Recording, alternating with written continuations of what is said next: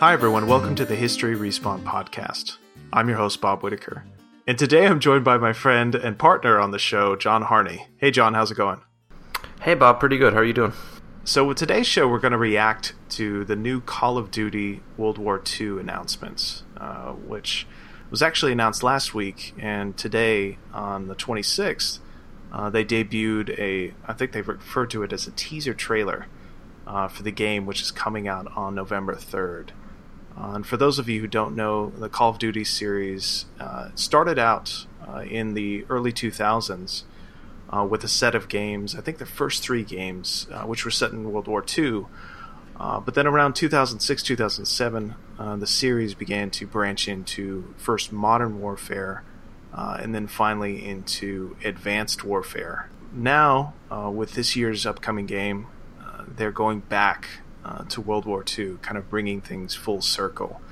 And so the trailer for today featured a focus on the U.S. assault on Normandy, and it looks like it follows a group of soldiers in the U.S. 1st Infantry.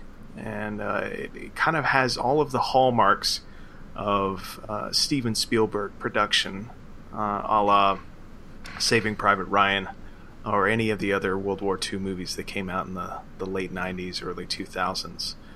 So John, what did you make of this trailer, and what do you think about Call of Duty going back to World War II?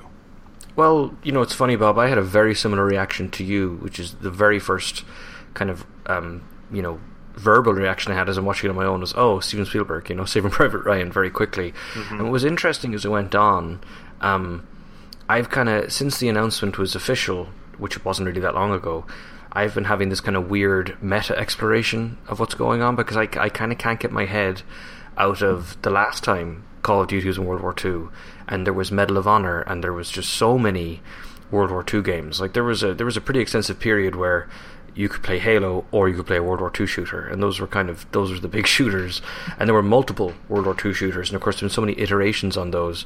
And it's funny because I've kind of been thinking about that a little bit in terms of kind of video game audiences and the extent to which video game audiences even rely on 22-year-olds anymore. Like, is this a cycle? Is this a cyclical thing or not?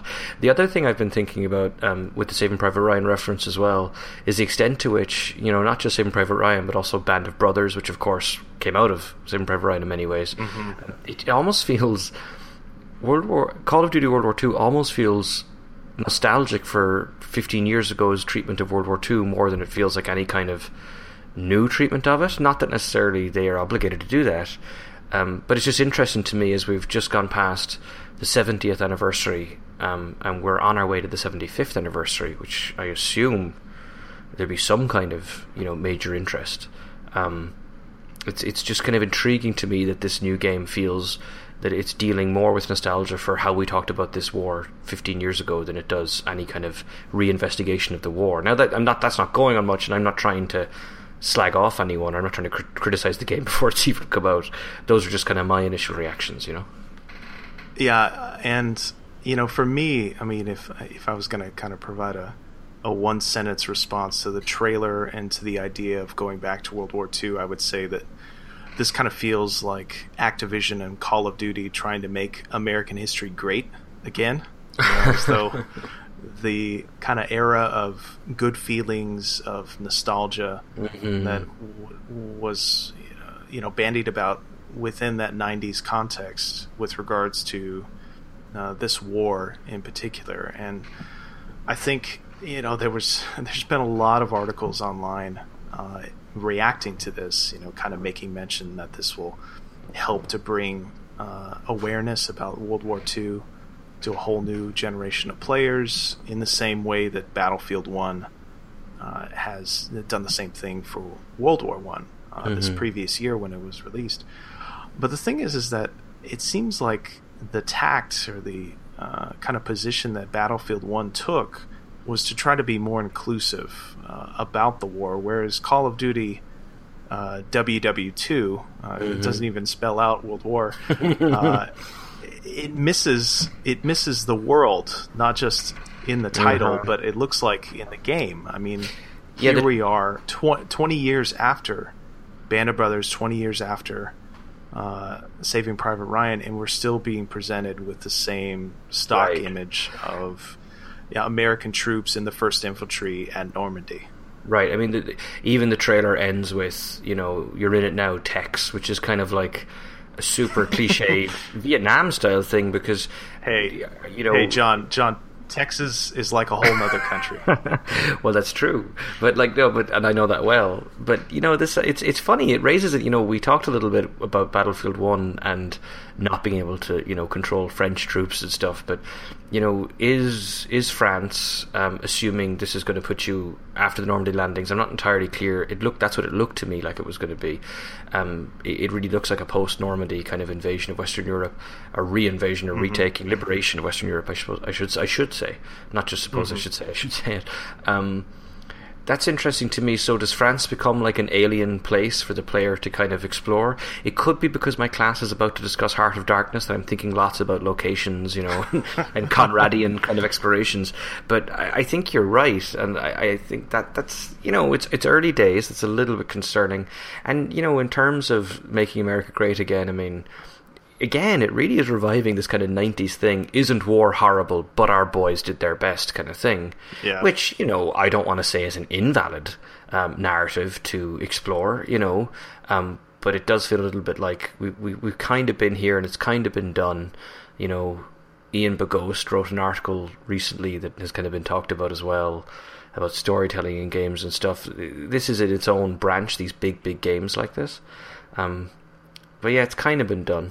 And that's that makes me a little bit nervous. Now, very quickly, I will say, in terms of it making another generation aware and everything else, it does strike me teaching undergraduates, and I wonder, Bob, if you feel the same way. It really hits me sometimes that they don't remember, the Berlin Wall falling, which, is obvious because they were, not alive. But, for me, it's very strange.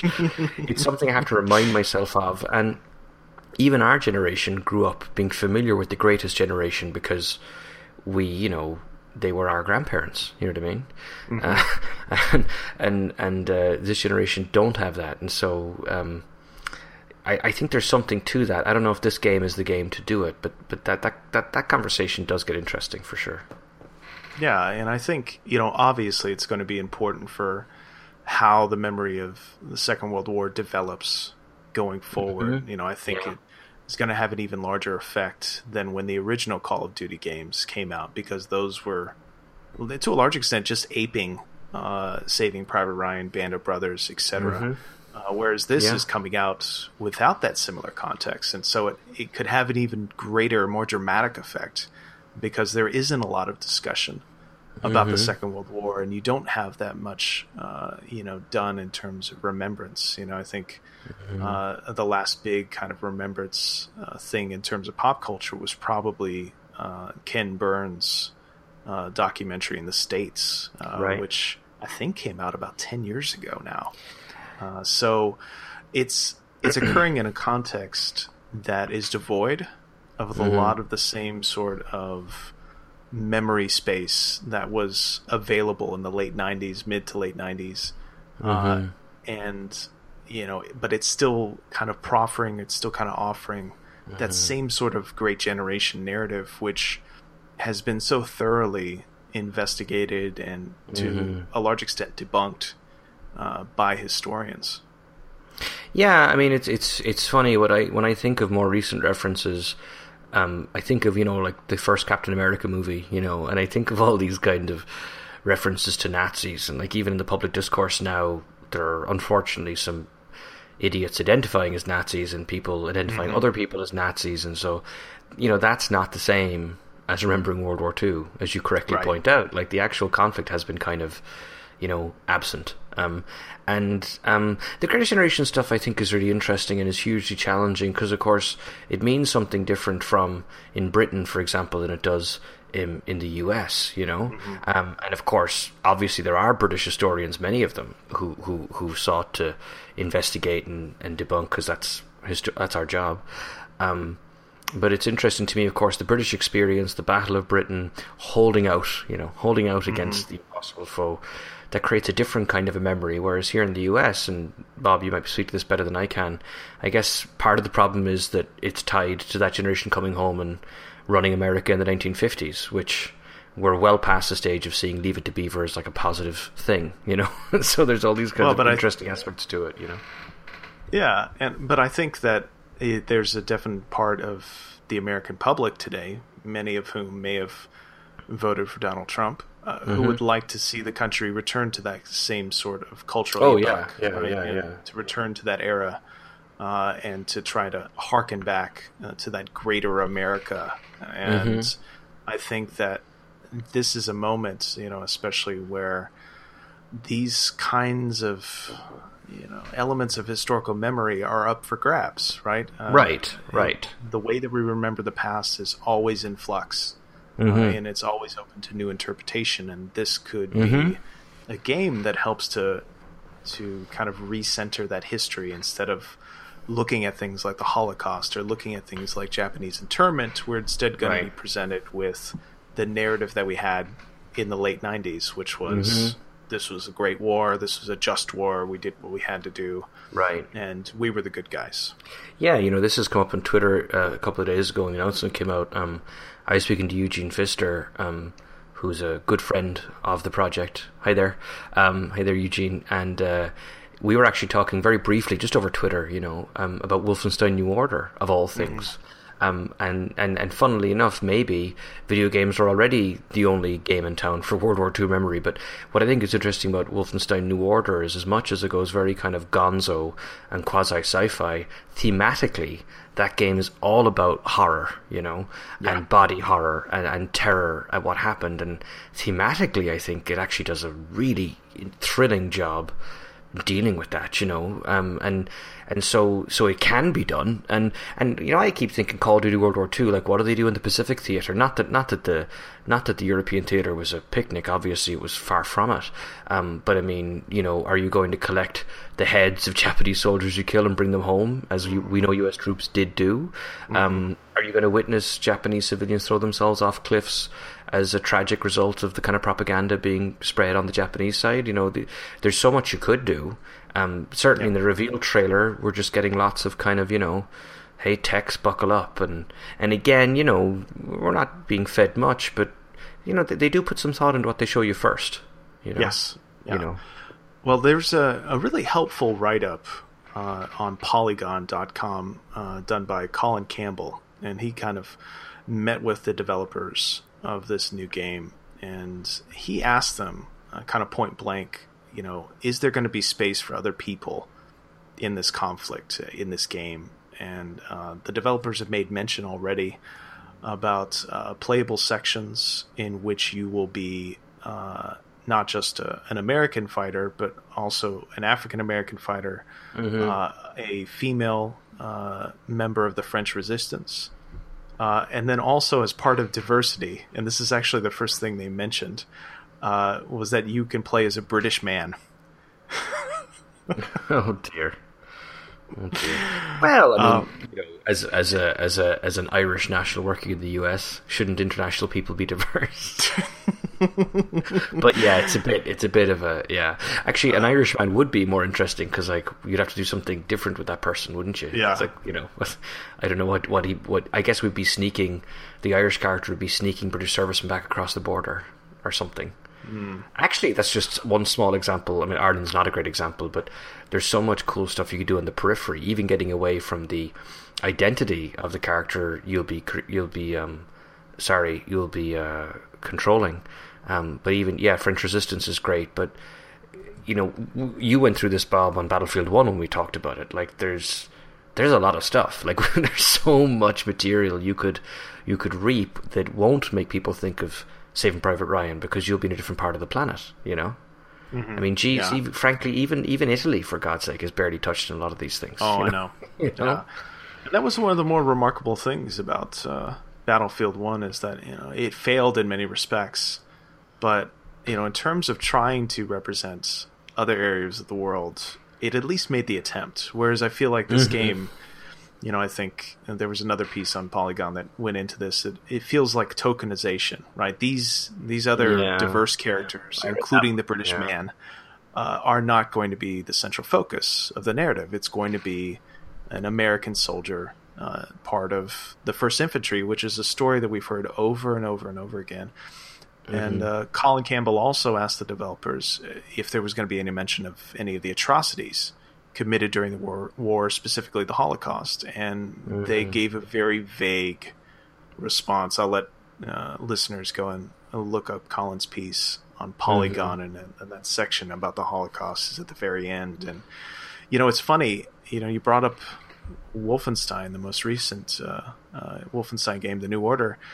And in many respects, when we did the History Respawn episode on that, there was a lot of points of criticism, obviously, because it's an alternative history game. But at the same time, it did have some reference, playable levels that were set in a Holocaust environment. And, I remember speaking to our guest for that, this, in many ways, this alternate history game has broached a subject that more realistic games have never discussed. And it's funny also in this article, they talk about historical accuracy in terms of getting the lighting and getting the sound correct, but not really in reference to the story or the narrative.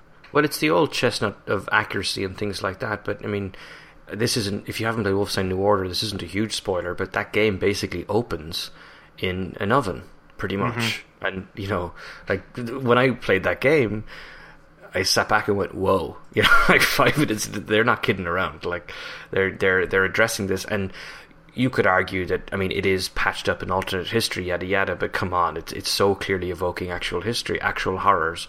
And, Wolfenstein New Order wasn't like an indie game. Like, it's not like, I mean, if you want to argue that, well, this is an Activision game, it's going to get all this attention, maybe we should play it safe or whatever, well, I don't necessarily agree. And part of it also, this is the challenge too. If you're trying to be diverse just to tick a box, you're almost better off. Just make your game about a bunch of white fellas from the Midwest then, Yeah. You're almost better off doing that because you are opening yourself to these criticisms now, whereas I think you would be better off looking into more diverse characters and forget the political / cultural benefits of that, particularly in terms of making members of your audience feel better. But I think it just opens up really cool storytelling opportunities. But yeah, it's and I think even the tokenization thing, it's unfortunate because I think that some people, whether fans of the franchise or those working hard on making the game, might feel that's more of a political attack when it doesn't have to be. It can just genuinely be a heartfelt critique of like, hey, come on, don't do this halfway. That's kind of not the point, And I think, it's important that we're there to criticize this because I know there's a lot of people out there who are very enthusiastic about this game going back to World War II and what that means for historical memory and how people are going to be exposed to the Second World War. But what history the game presents is important also, right? We can't just simply be happy with the fact that it's dealing with this subject and we say, oh, that's great, good job, game developers, right, helping to bring the past alive for players. We've also got to be conscious that this history matters and that it's important to, how we develop national consciousness, how we think about ourselves, not only in America, but throughout the world. And so the history it presents, it has to reflect in some way, I think, the realities of the conflict. And I know some would disagree with that, but, we can't just be happy that it's going to World War II and just say, oh, well, whatever history presents is fine, right? I mean, right. That just seems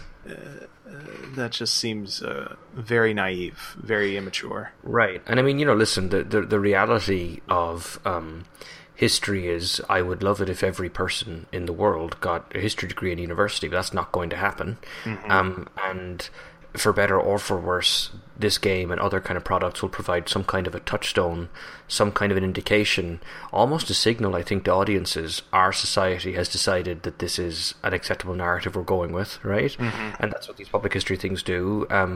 And I think I'm interested, Christopher Nolan has Dunkirk coming out. I'm very interested in seeing what that's like, because it will get people interested, you know. And some people will see the movie, they'll go and get a book about Dunkirk, or a book about Hitler's advance or the Battle of Britain or something like that, or they'll just look it up, or they'll get a lecture off iTunes University. There's all kinds of things that will genuinely happen.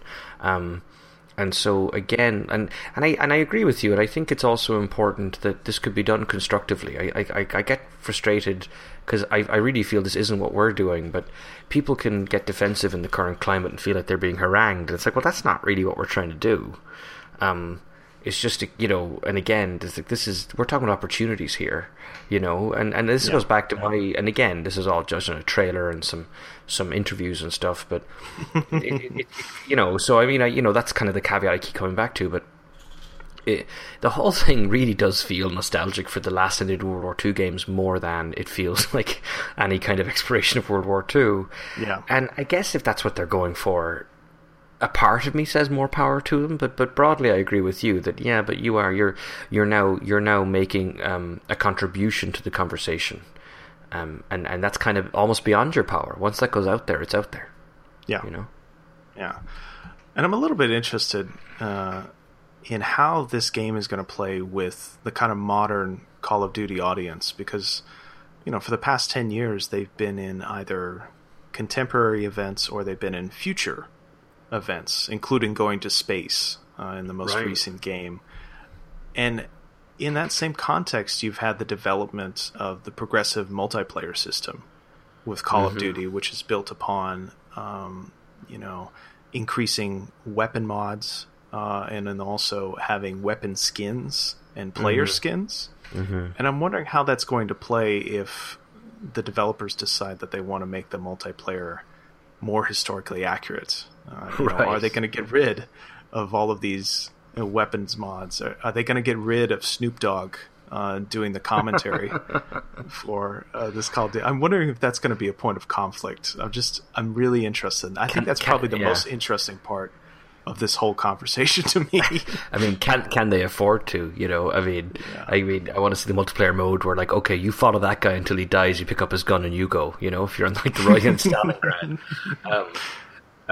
But it's interesting, and this is why video games are such a fascinating medium. You know, because part of it is if they can bring something new to the multiplayer or iterate on it in a way that the fan base likes, that forgives many sins after that, you know. Yes.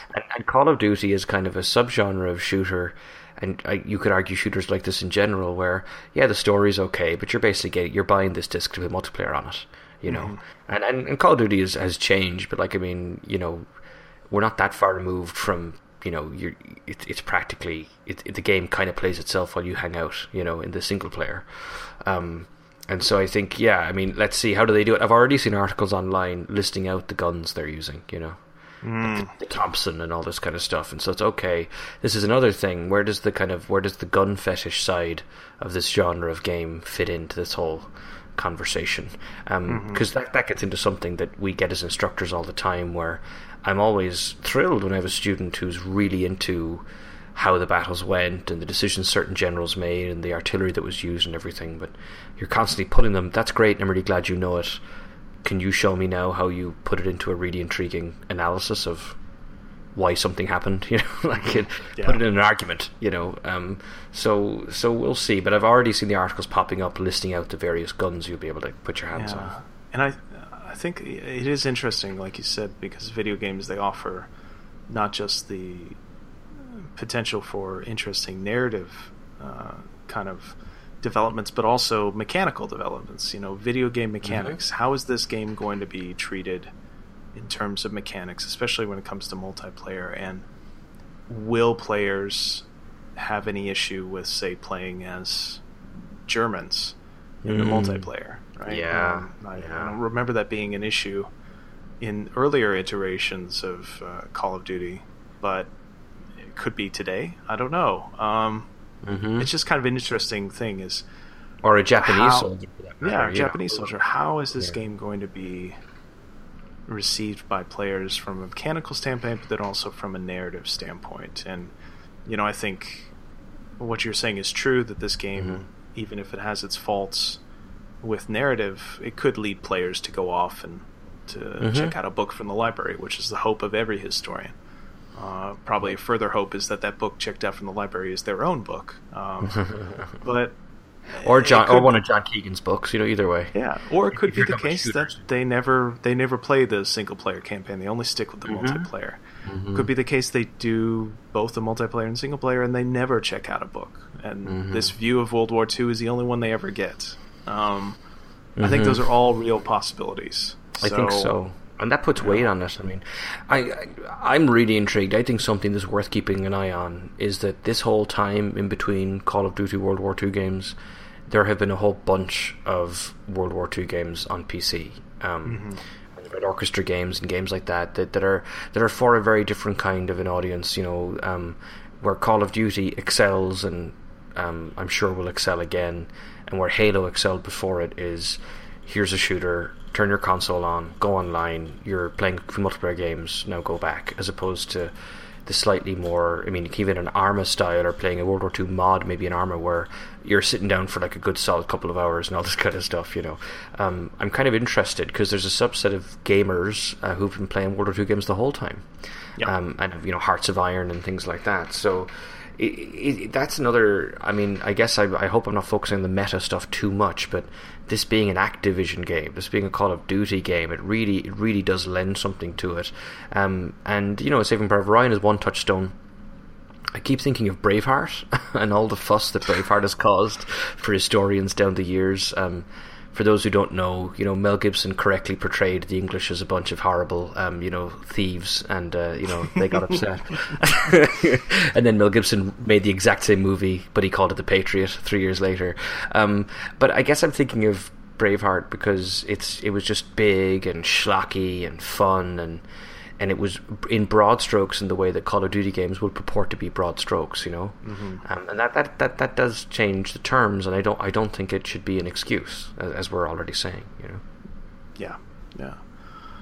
All right, well, I think that does it for our historian hot takes. I was going to originally call it hot historian takes, but then I thought that would be a little bit. I don't know. Yeah, we're not there yet. Well, we might have been there 10 years ago. We're not there. You may have been there. I was never there. But I thought we'd wrap up the show by kind of talking about some of the things we've been playing, historical game or otherwise. So, John, why don't you go ahead? Sure. It's been a while since I was on the podcast. I had a weird phase of playing lots of stuff. But I've been playing 2 historical games really recently I wanted to talk about, Neo and Urban Empire. So I can talk about Neo first. I started playing it a few days ago with the intent of doing something for History Respawned. And for those who don't know, Neo is a PlayStation 4 game, which is kind of Team Ninja's take on a Dark Souls type game. And Team Ninja are very famous for Ninja Gaiden and these kind of these Xbox level games in particular. It's a great game. I'm really kind of pleased with it. I like Dark Souls type games, but I had no idea how gonzo the history was going to be. I just thought it was, I knew it was kind of samurai based, but you actually control an Irish pirate who starts off imprisoned in the Tower of London, right? And you get these kind of splash screens giving you little bits of history, a little bit like Assassin's Creed, It's like the Tower of London. Londoners believe that if the Tower of London ever falls, the city will collapse. I'm sitting there going, hang on, this is okay. And meanwhile, it turns out that there's these magic stones in the land of Japan, and I'm excited because there's lots of cool stuff here. So far the game is based around this idea that there's some kind of magical power in Japan that makes these Japanese guys powerful in the year 1600, and that actually, and because these are Japanese developers, it intentionally evokes the kamikaze, the divine wind that saved Japan from Mongol invasion, all these kind of, I'm seeing these references for sure, and what I'm really excited to get to, and I've barely scratched the surface of it, is, and what I want the History Respawned episode to be about, is the way the game deliberately evokes Japanese spirituality, specifically the yokai and other kinds of local folklore. Already, the game's kind of version of the Dark Souls bonfires are kami shrines, local Japanese indigenous cult shrines, and so it's interesting. What makes it additionally fun is Team Ninja's interesting take on history. This kind of calling it over the top wouldn't be fair. But I was going to say it's more nuanced, but it definitely isn't more nuanced an over the top approach. It's a very Team Ninja approach. So I'm really enjoying it. It's a really interestingly pitched game. I will say, if people are listening and are curious about Neo, those who described it as a take on a Dark Souls game but not a rip-off of a Dark Souls game were broadly correct. It's really intriguing how they've clearly borrowed the Dark Souls ideas, but it's totally their own thing. And I'm controlling an Irish pirate who has samurai skills running around 1600 Japan, so let's see how that goes. That's Neo right now. So I think the only question I have for you, that all sounds really great, really interesting, but how is the Irish accent?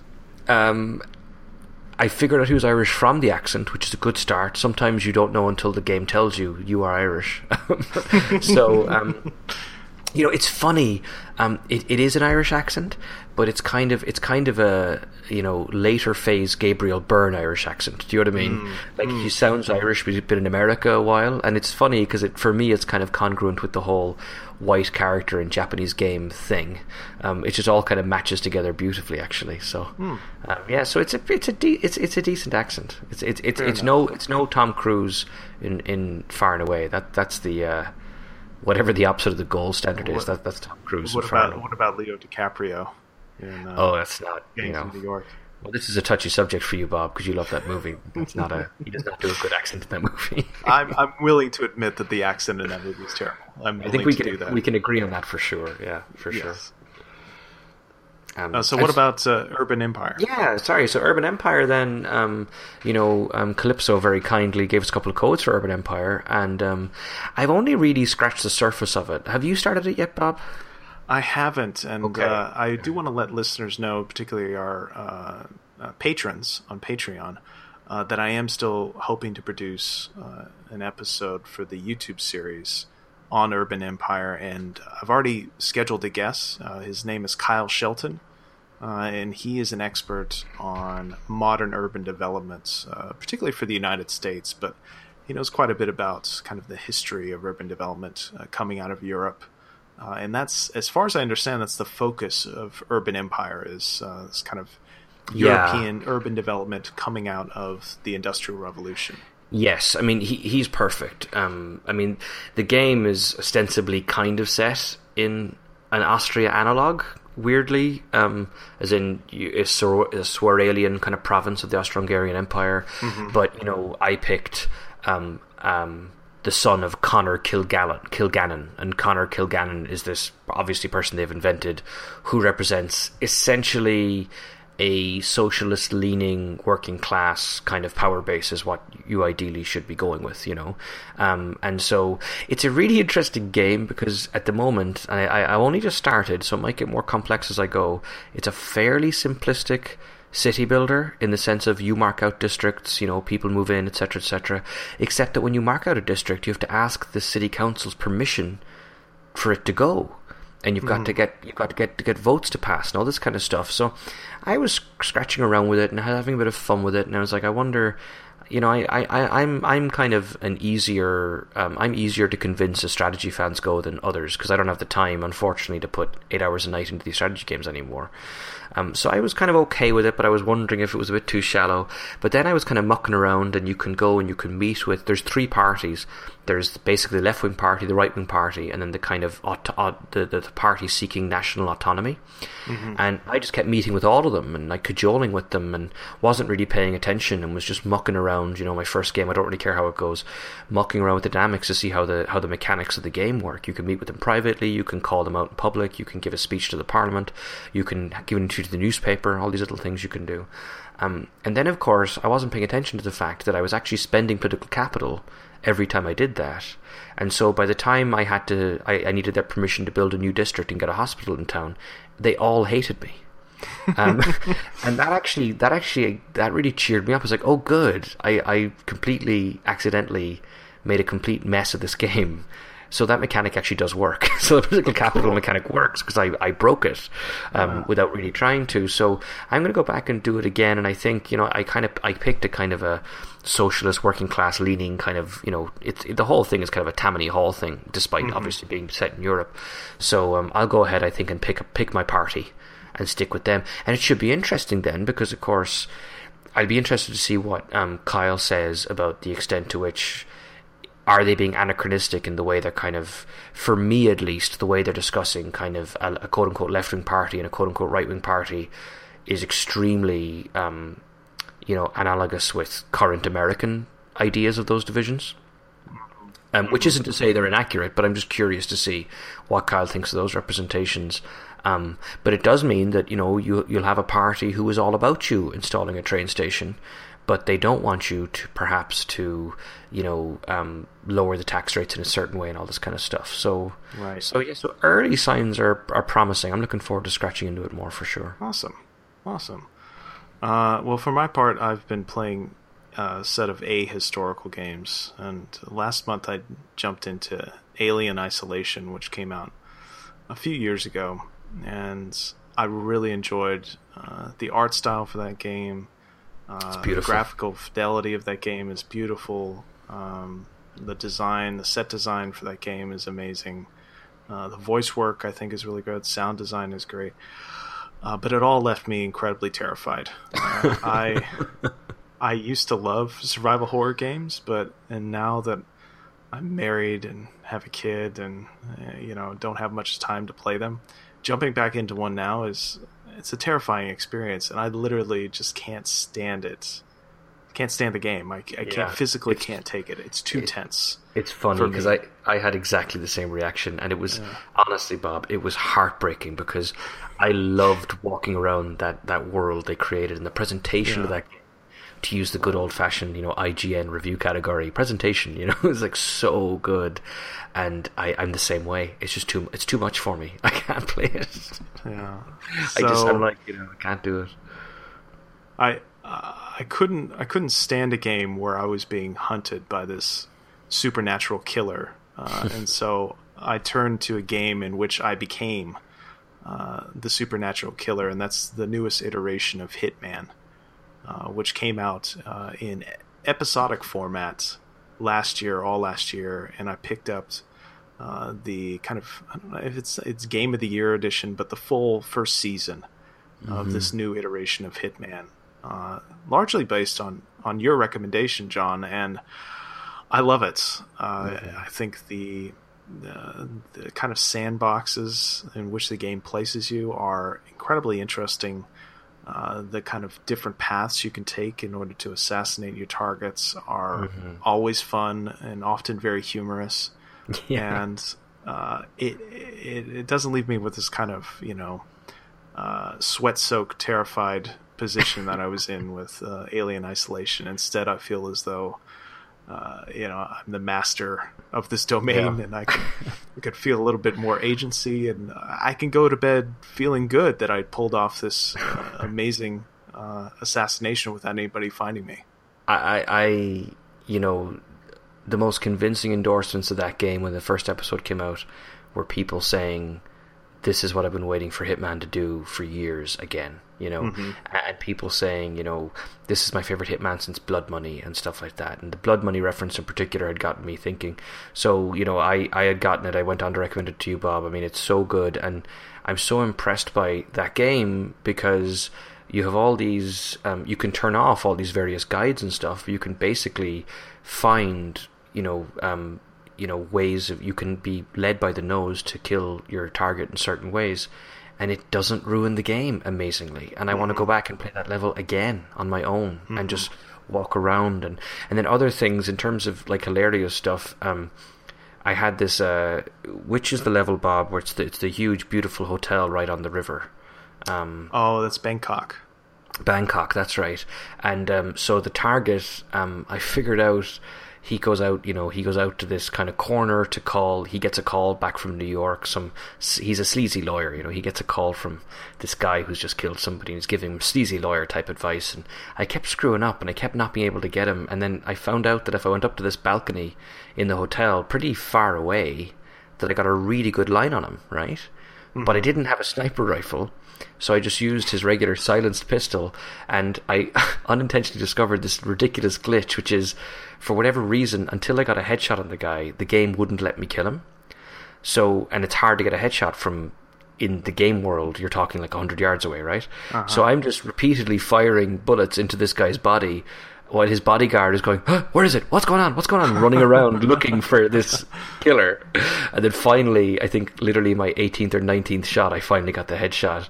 And I got it, and it was not the best way to get the level. But I had this immense wave of joy of like, I broke the game, and it was even better than doing it properly. Yeah, I mean, it would have been a bummer if that had happened a lot, but just to have that one moment where I broke it was just so funny. And then the last level, the Hokkaido level, I love that level. It was like, we're going to change up some things, and it works beautifully. I'm glad you liked it, because I was really very pleasantly surprised just how much I liked it. Yeah, it was fantastic, and I've been going back and replaying the levels like you had mentioned, and I think the tagline for the game is "Enter a world of assassination," and I have entered that world, and I'm not sure I'm ever going to leave, at least for the time being. But that's it. That's what I've been playing, and I think that does it for the episode. We told ourselves we were going to go 25 minutes. Here we are at 43. So we should probably wrap up. Any kind of final thoughts, John? Not really. Just that it's good to be back on the podcast, and as academics, the spring can get really busy for us. So I did do a bit of a stream a few weeks ago that was fun, and I think I will try, if I can figure out when the kid is in bed and stuff, I might do a little bit of a stream of Neo once maybe I'm a couple of hours into it, and I have a bit of traction, and I can run around and show people stuff. I might do a quick little stream of that, and I'm hoping to do a bit more of that stuff maybe as the summer comes. We'll see how that goes. Awesome. Well, look forward to that. Again, History Respawn, you can catch us on YouTube. You can also follow us on SoundCloud through our podcast feed, which is also available on iTunes and Google Play. If you are feeling inclined, if you enjoy our work, then maybe give us a rating on iTunes. We've heard that helps people find the show. Also, if you are feeling particularly generous, maybe check us out on Patreon at www.patreon.com/historyrespawned. And there you can sign up to be a patron of the show, which gives you access to behind-the-scenes emails, as well as voting rights on future episodes of the show. So you can tell John and I what to play going forward. So with that, it does it with the episode. Have a good one.